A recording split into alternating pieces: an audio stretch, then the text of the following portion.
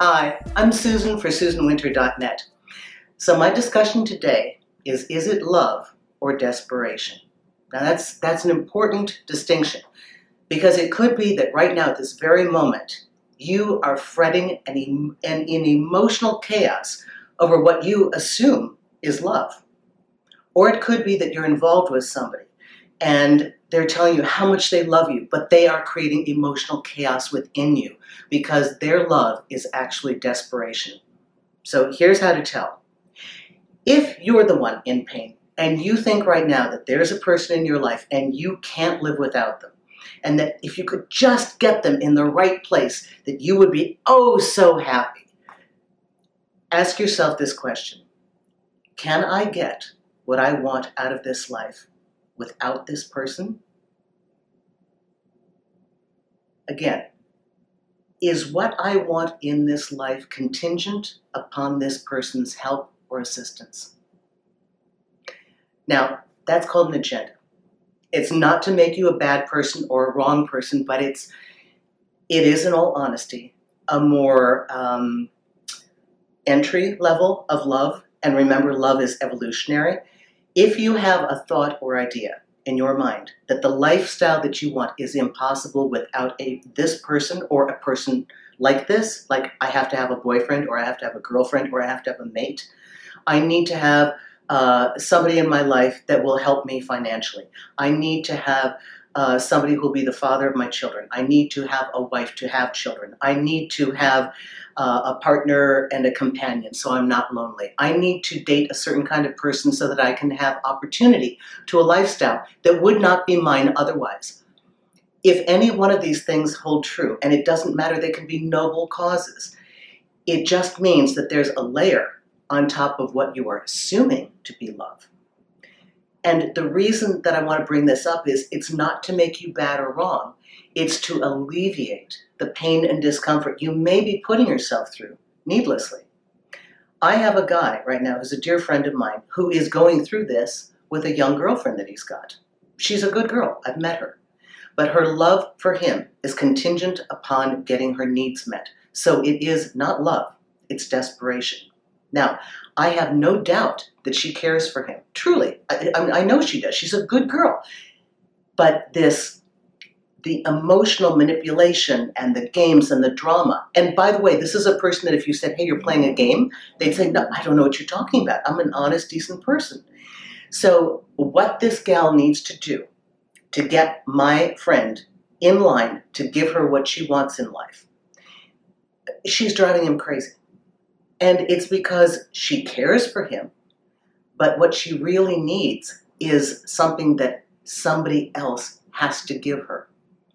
So whenever we think that we are not enough alone, whenever we think that we need another person to get for us what we cannot get on our own, we will be their slave. And you can also have it flip the other way, that when you're involved with somebody who desperately needs something, and yes, they care for you, but they need something that you're giving them, as simple as companionship, as complex as a lifestyle and a home, okay? That means that if they really apply, put the pedal to the metal as far as amping up the pressure for you to give them what they want and need, that they are incapable, then you're going to feel the emotional anxiety of having to take care of them because they're incapable on their own.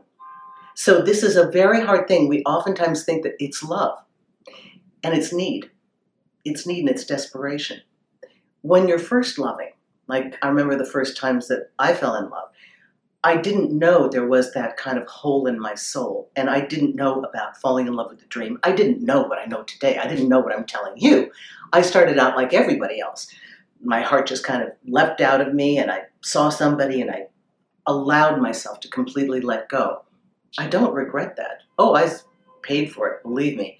However, I think that the message there was I didn't know my own value, worth, or power. And I attributed these magical feelings to them.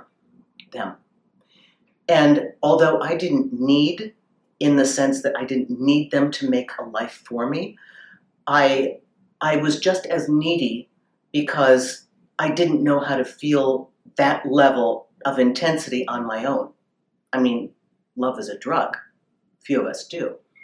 So I just want you to review this. If you are a person right now who has been in agony and emotional chaos because you're so desperate to get this person to comply and make you happy, be honest with yourself. There's no judgment here. Just peel back the layer. Do I need them? Do I think I need them? See, that's the real thing. Do I think I need them to achieve my goals here? Just be clear for yourself, because believe it or not, just the action of doing that mentally is going to lessen the pressure you put on yourself and on your mate. Okay? Not every human being knows how to love altruistically. Most love is conditional. I know you're a very elevated audience, but I just got to tell you the truth. And the more basic the human that you're working with, the more conditional that love is. It's just, that's who we are, okay? We strive to be more. But if you are also a person who is being nagged to death and controlled and manipulated by somebody who swears how much they love you, you have to step back and see. They're not going to tell you, right? Oh, gee, I need you because I can't afford to move my mother here, okay? And I need somebody to take care of her. I can't get the life I want without you. So you've got to be the one to peel back the layers and say, what do they actually need from me? Yes, they care for me. That part is true. But the majority of the intensity that they're feeling is because I am going to give them something they desperately need that they think they can't get on their own. When you deconstruct this, you'll get a lot of clarity, and you should find your way to get some mental relief and emotional relief. I hope this has helped you. Susan Winter for SusanWinter.net. Please tune in to The Susan Winter Show on iTunes and drop me a line. Let me know what videos you want to see. Tell me what your problems are. Be brief, please, please, not these 1,500 words. Tell me in a couple sentences and I'll make a video for you. Thanks a lot, and Susan Winter.